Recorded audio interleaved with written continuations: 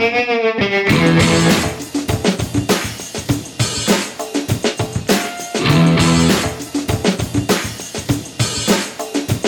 welcome to Black Sparrow Radio, KBSR, transmitting from the lovely little city of Taylor, Texas. You are listening to Plow and Hose, a show dedicated to the joys and challenges of organic backyard gardening in Central Texas. I am your host, Julie Rydell. Welcome to the show. Well, hello, garden people. Thank you for joining me again this week here in my backyard. I gotta say, for being mid-May in Central Texas, we have really gotten off to a mild start. I mean, normally I've already gotten a sunburn, but this year it's a little bit different, I guess. I saw in the weather this week that we've only had like one day with above average temperatures and a lot more of days with below average temperatures. And that just seems kind of unusual to me, but I'm totally fine with it. I am all right with that because those long hot summer days aren't too far off. So I am just going to enjoy the cooler temperatures while they last. And my garden really seems to be appreciating the cooler temperatures too. So enjoy the cool days while we can, right? All right, so what's going on in your gardens? Are you all starting to see some good growth on your veggie plants? Or, are you starting to see some flowers popping up? I've started to notice that with a lot of my plants. They're just now starting to flower, and pretty soon we'll have some wonderful fruits coming along too. Another thing I've noticed were some really nice patches of orange wildflowers while out just kind of driving around Taylor this past week. Of course, I'm always focused on driving, so I really haven't gotten, a good look at what they are, but it seems to be a combination of orange paintbrushes and blanket flowers. I love orange, so I really love seeing great big swatches of orange wildflowers out on the side of the road. Just makes me happy. I noticed in my backyard, in my garden, that the beets had started to push themselves out of the ground, maybe like a ½ inch or so, just kind of like a little shoulder popping up out of the ground. So I knew that they were done growing and it was time to harvest them. So this past weekend, I pulled up all of my beets, and now I have to decide what to plant in that bed now. There are 3 volunteer tomato plants that have popped up in there, and I'm just going to leave them. There's still plenty of room for other plants, and I'm thinking that might be a good spot for some okra. Maybe I'll plant some okra out there. I also pulled my sugar snap peas this past weekend. With all of the humidity and kind of the recent rains, they were really looking terrible, just covered with gross powdery mildew. So they went from a nice lush soft green to just kind of a ashy pale gray. They were still blooming, but the pots that they were putting on were kind of puny looking, so I decided it was time for them to come out since they really weren't going to last that much longer. As soon as it got hot, they would have been done. So I was satisfied. I'd got a decent crop from those plants. Earlier in the year, I had planted the seeds, and then like a week or two later, we got that big, ridiculous winter storm. I was really surprised that they came up at all, but I think it put him behind by a week or two. So I didn't get as many as I usually do. They are one of my favorite things to grow, so I'm just glad that I got a decent harvest in spite of the winter storm. Another thing that I noticed in my backyard is that I have lots of blackberries that are starting to ripen. I'm really excited about that. This is our second year for those blackberry plants. Last year, we'd gotten a little bit of fruit. Not very much. It makes sense because they were new plants and needed some time to get established. And of course, I was worried that that freaky February freeze had gotten them, but they look fantastic. They look really happy and very healthy. We got lots of new canes this spring and lots of blossoms this year. And now, of course, we've got lots of blackberries, so I'm looking forward to picking those. While I was out there checking out my blackberries, I noticed another tomato volunteer growing up through the blackberries, and I'm going to leave it. It wants to be there, so I'm leaving it. I'm positive it's the same kind of tomato as the volunteers that have popped up in the bed that was with the beets. These are the teeny tiny currant size tomatoes. They put on itty bitty tomatoes that are smaller than cherry tomatoes and grape tomatoes, and they produce a ton of tomatoes, and they do so incredibly well here in Central Texas. I think the original plant that we had was called Matt's Wild Cherry. So if you are out and about in the nurseries and you happen to come across Matt's Wild Cherry or any other red currant type tomato transplants, I highly recommend them. They're great plants. All right, there is still plenty of time for getting warm season transplants in the ground. You can continue to put in transplants as you get them. Transplants give you a jump start from starting seeds. So if you start them from seeds, you have to let them grow, and there might not be enough time to have those little plants established before it gets too hot. But transplants are great. If you have peppers or eggplants, get them in the ground. They have more extensive root systems, and they take a little bit longer to get established, but once they do, they can really take the heat.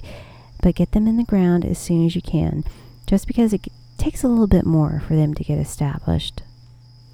You can always put up some shade cloth to help with the worst of the summer sun, and of course all plants benefit from lots of mulch and proper watering. We are kind of running out of time to plant things from seeds, but there are a few things you can plant from seeds before it gets too hot. You can put in warm season greens, okra, southern peas like black-eyed peas or cowpeas, and you can also plant winter squash, watermelon, and cantaloupe. And you can also still plant sweet potato slips. If you are interested in growing your own slips from a sweet potato, you can learn more about how to do this from the Plow and Hose podcast. Just go over to wherever you get your podcasts and check out episode 13 of Plow and Hose. It's from April 4th. I go into all the details that you need to know about starting and planting sweet potato slips. I started some slips earlier this spring, and now I have lots of slips that are just about ready to be planted. We need to get them in the ground by the end of June, so you definitely still have some time to grow some slips from a store-bought sweet potato. So go get an organic sweet potato and then listen to the Plow and Hose podcast, episode number 13. Okay. You know, I've mentioned them a few times now that you can plant warm season greens now and pretty much all summer long. But warm season greens isn't particularly helpful in knowing what to plant. So today seems like a good time to talk about these vaguely mysterious warm season greens. For those of us in Central Texas, we can really only grow traditional leafy greens like spinach, lettuce, kale, and all the cole crop cousins like collards and mustard greens while we have cool temperatures. We can grow lots of leafy greens in our winter gardens. All of those crops are going to start to bolt, though, as soon as the weather starts getting warm. Bolting happens when the weather warms up in the springtime, and those cool season greens will get a big growth spurt.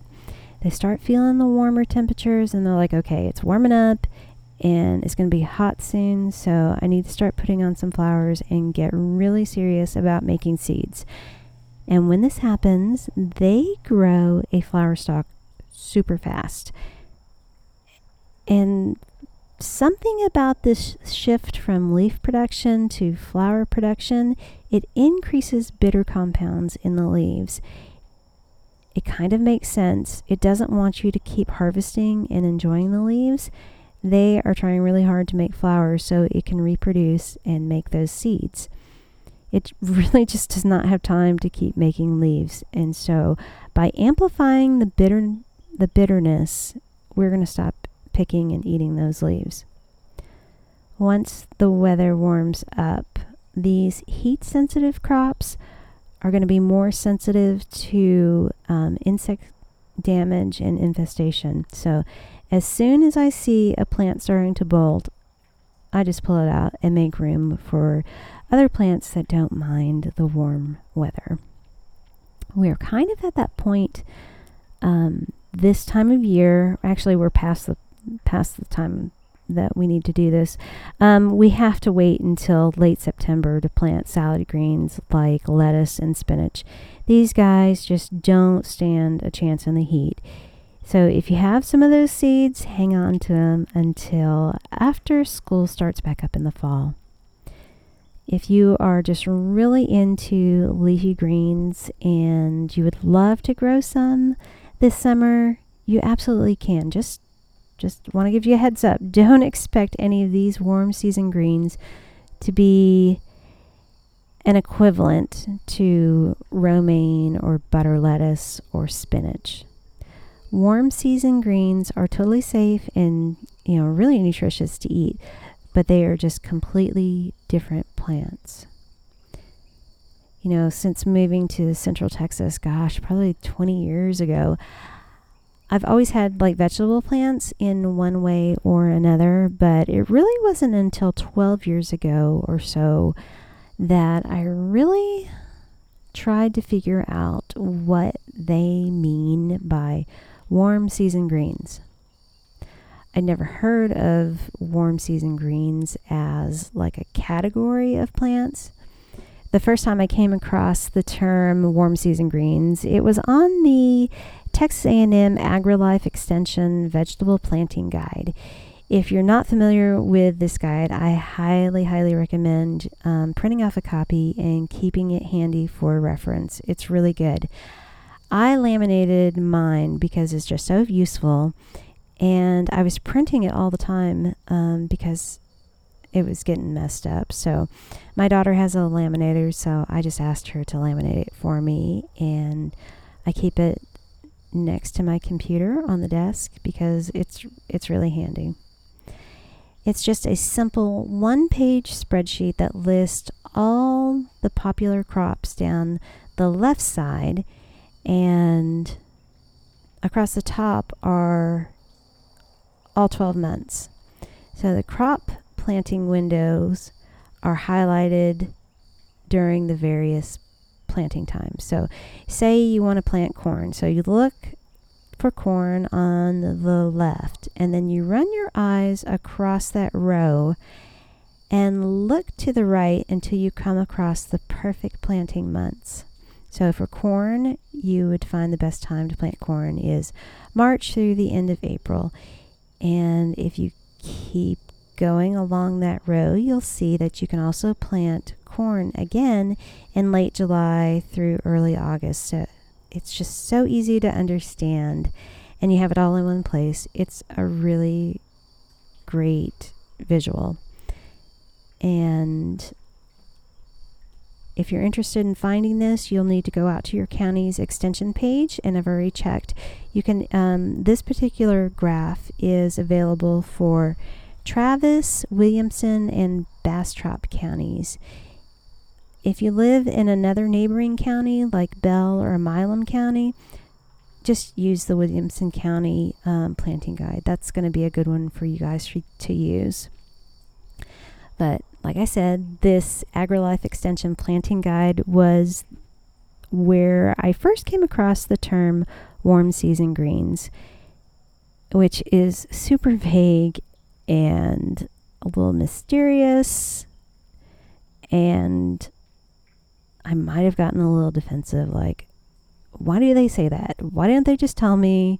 Why don't they want me to know what kind of plants to grow? So, of course, I took it as a challenge. I had to find out, and it totally prompted me to do some research and find out what the hell they mean by warm season greens. It's a pretty diverse plant category, but it pretty much includes all the heat-loving plants with edible leaves, and from what I can tell, they also taste fairly decent.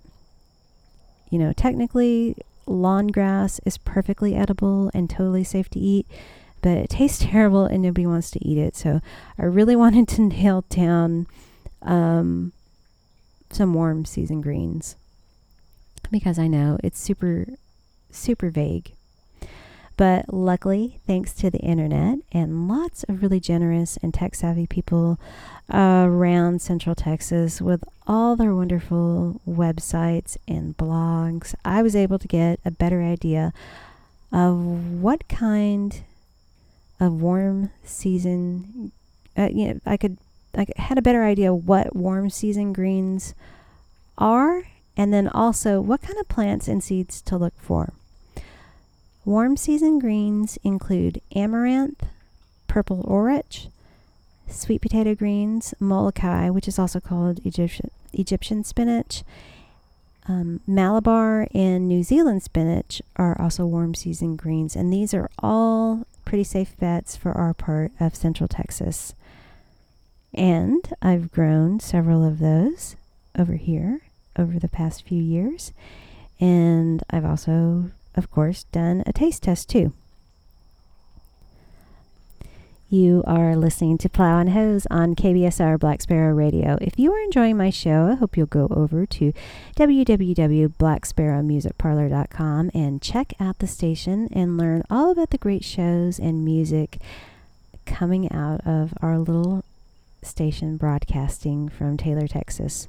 While you are out on the internet, be sure to stop by the Plow and Hose Facebook page and like and share it with all of your plant friends.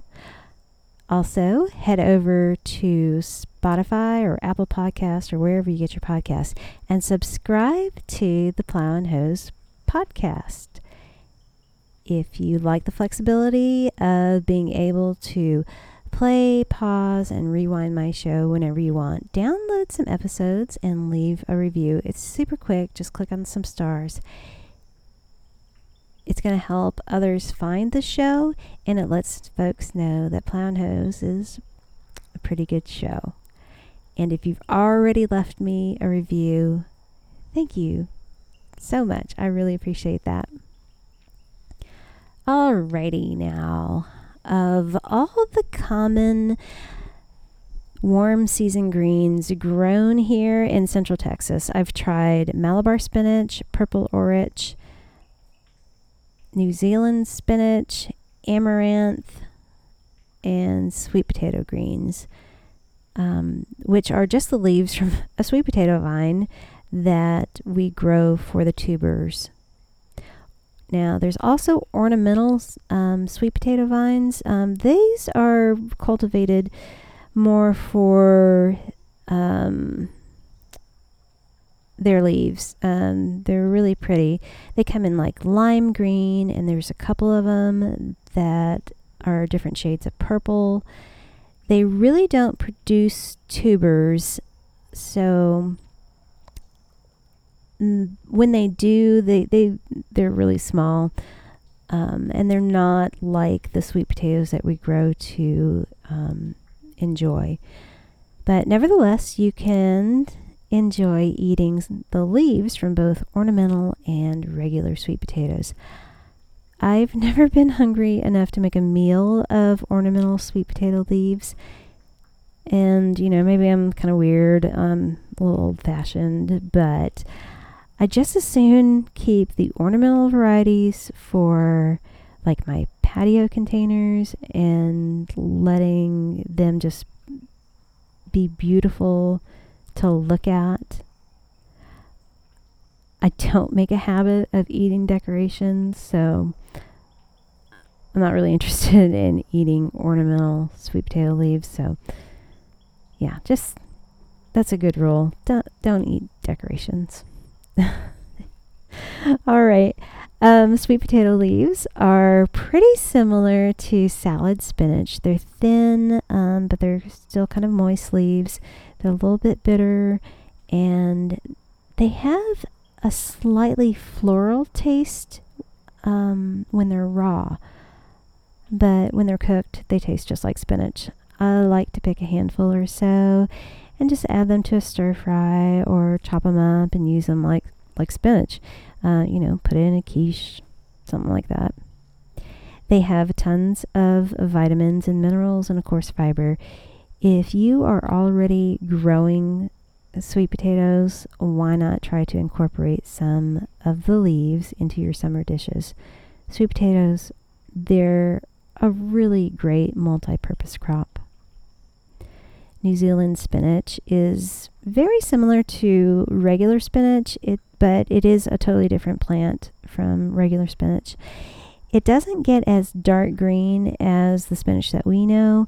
It has small spear-shaped leaves. Raw, it tastes green. It has a very planty taste.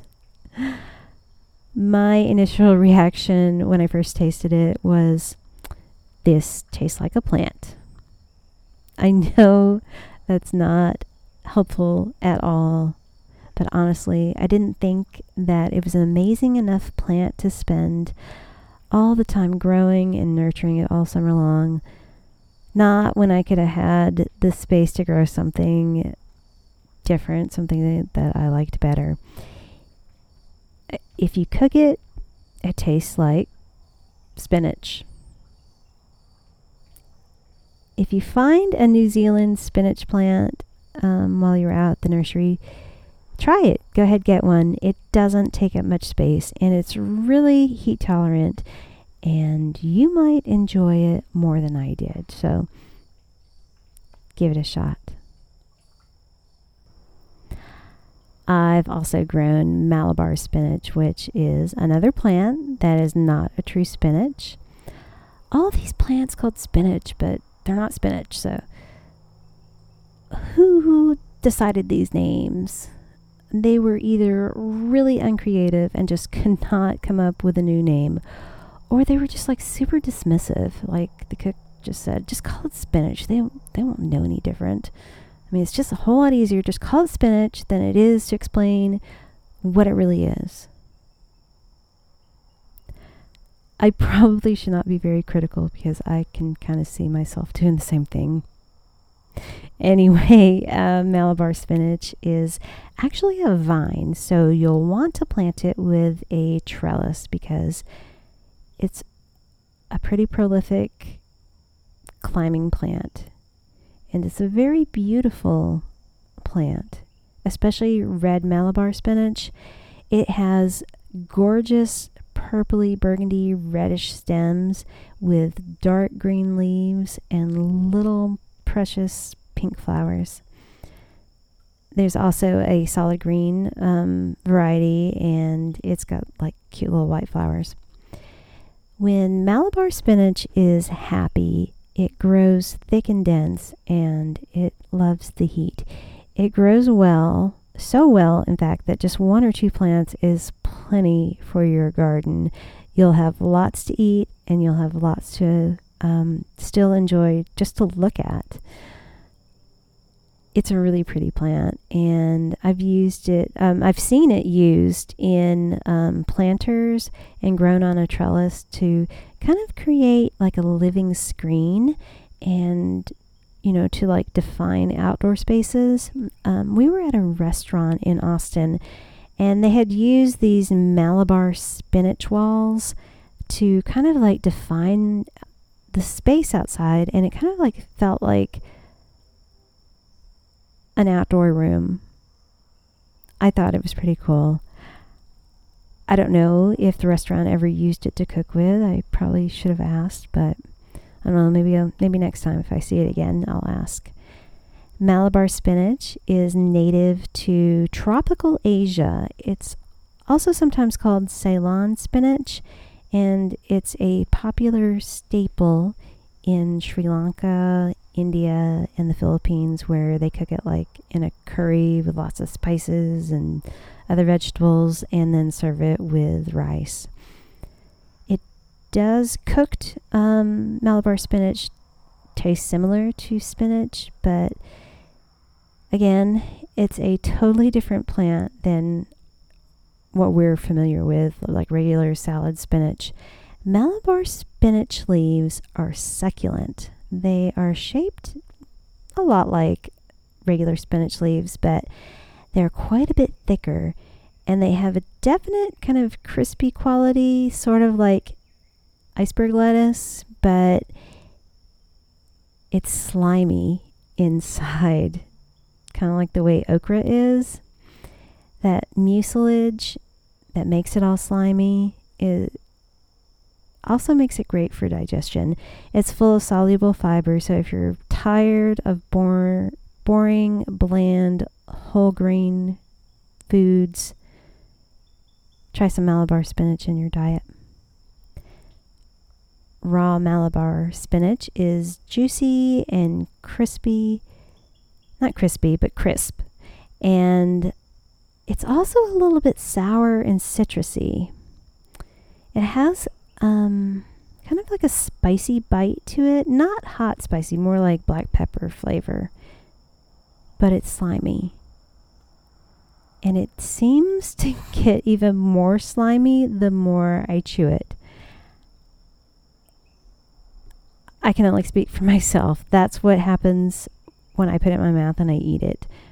Eat the raw Malabar spinach. Everybody is different, of course. Some people don't mind it at all. They really enjoy it because it does make a nice green salad. Rinse it off, put it in the fridge where it will get cool and crisp. And I can see how it would be a really refreshing salad on a hot summer day. Fortunately for me, Malabar spinach loses all the slime when it's cooked. It holds up a lot better to cooking than regular spinach, which wilts down like next to nothing as soon as it hits the heat. But Malabar spinach, it's going to wilt a little bit, but it really holds onto its structure. Malabar spinach takes the summer heat, but it does benefit from some shade. With afternoon shade, you'll get bigger, more succulent leaves. It also needs consistent moisture, so be sure to water and mulch it well. Just remember, it's a tropical plant. It doesn't really have to be babied, but it does like a little extra attention. So if you plant some Malabar spinach, go outside and admire it. Harvest some leaves. Maintain the soil moisture. And every now and then tell it it's beautiful and tell it that you love it. Another warm season green that I have grown from seed in my garden is amaranth.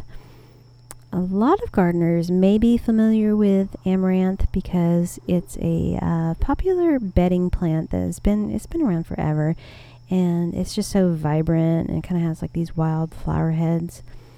There are dozens and dozens of varieties of amaranth, but the ones that we are likely to be familiar with, like in the garden centers and also in flower bouquets, are really quite flashy.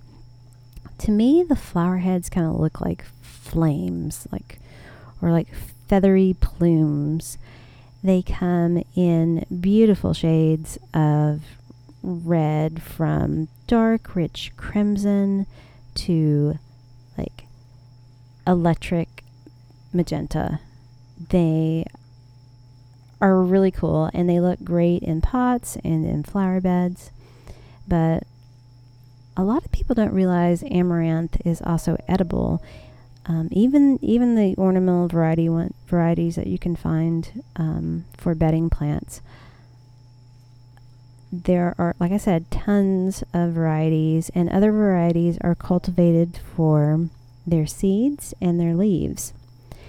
Amaranth is considered an ancient grain. It's been grown for thousands of years. It's not technically a grain, but it's a seed crop, and it's one of the oldest domesticated crops in the world. It's kind of like quinoa, which is also a seed, because it's more common in other countries where they use it to like make porridge and they grind it into flour.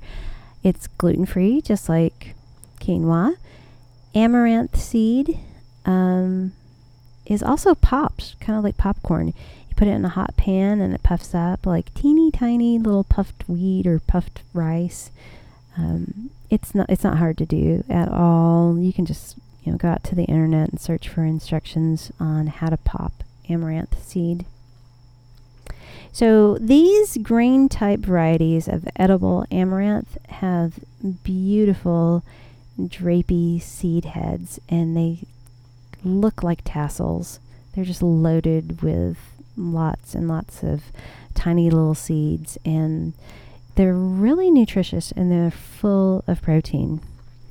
The leaves can be harvested and used just like spinach. If you want to grow them for the seeds, though, it's going to take about 12 weeks before the seed sprays are mature, but you can enjoy the leaves in just a few weeks after they come up. Amaranth like well-draining soil, so put them somewhere that it doesn't stay soggy. They are prone to root rot. Now, we have heavy, dense black clay soil here in Taylor and our part of Central Texas. So if you are planting directly in the ground, you really need to make sure it's amended with lots of compost. That's going to help keep the soil loose and well-draining. Edible varieties can get really tall, like 8 feet tall. That's like taller than a professional basketball player. So if you decide to plant some from seed, be sure to find out how tall they're going to get, because you don't want to unintentionally shade out the sunlight from any of your neighboring plants. I have only grown amaranth as a warm season green one summer. I had ordered some really cool red leaf amaranth seeds, and it was amazing. It grew like a weed, and I was so excited to try it. So I picked a bunch of leaves, I brought them inside, I rinsed them and dried them, I tore them up, made like this little salad, and I swear within 1 minute of eating it, my sinuses just swelled up, and I instantly had a stuffy nose. I was like, what the heck is going on? So I just threw away my salad and I went to the computer to look it up, because I was a little concerned about how quickly my nose stopped up. And I just needed a little reassurance from Dr. Google that I was going to be okay. Well, it turns out that another name for amaranth is pigweed. And pigweed is a very common allergen. I don't really remember, but it must have been blooming or close to blooming and just full of pollen. I had such a quick reaction after eating it that the next day I just went out and I pulled it all up. I was like, I am not messing around with this stuff at all. Had to go. I am able to eat the seeds, but I am for sure done with eating amaranth leaves. So if you know you're allergic to pigweed, or you think you might be, might not be the warm season green for you. Alrighty. Thanks for joining me today here in my backyard. I think there is rain in the forecast this week. I'm not really sure how much we will actually get, if we get any at all, but it did kind of look like we were in for some rain. But it's a really good time to take advantage of the rain and put down some more mulch. It's going to help keep the weeds down. It's going to help maintain soil moisture. A good layer of mulch is going to keep the soil and the roots cool throughout the summer. So if you haven't mulched your plants well, be sure to get that chore done soon. It's going to be summertime before we know it.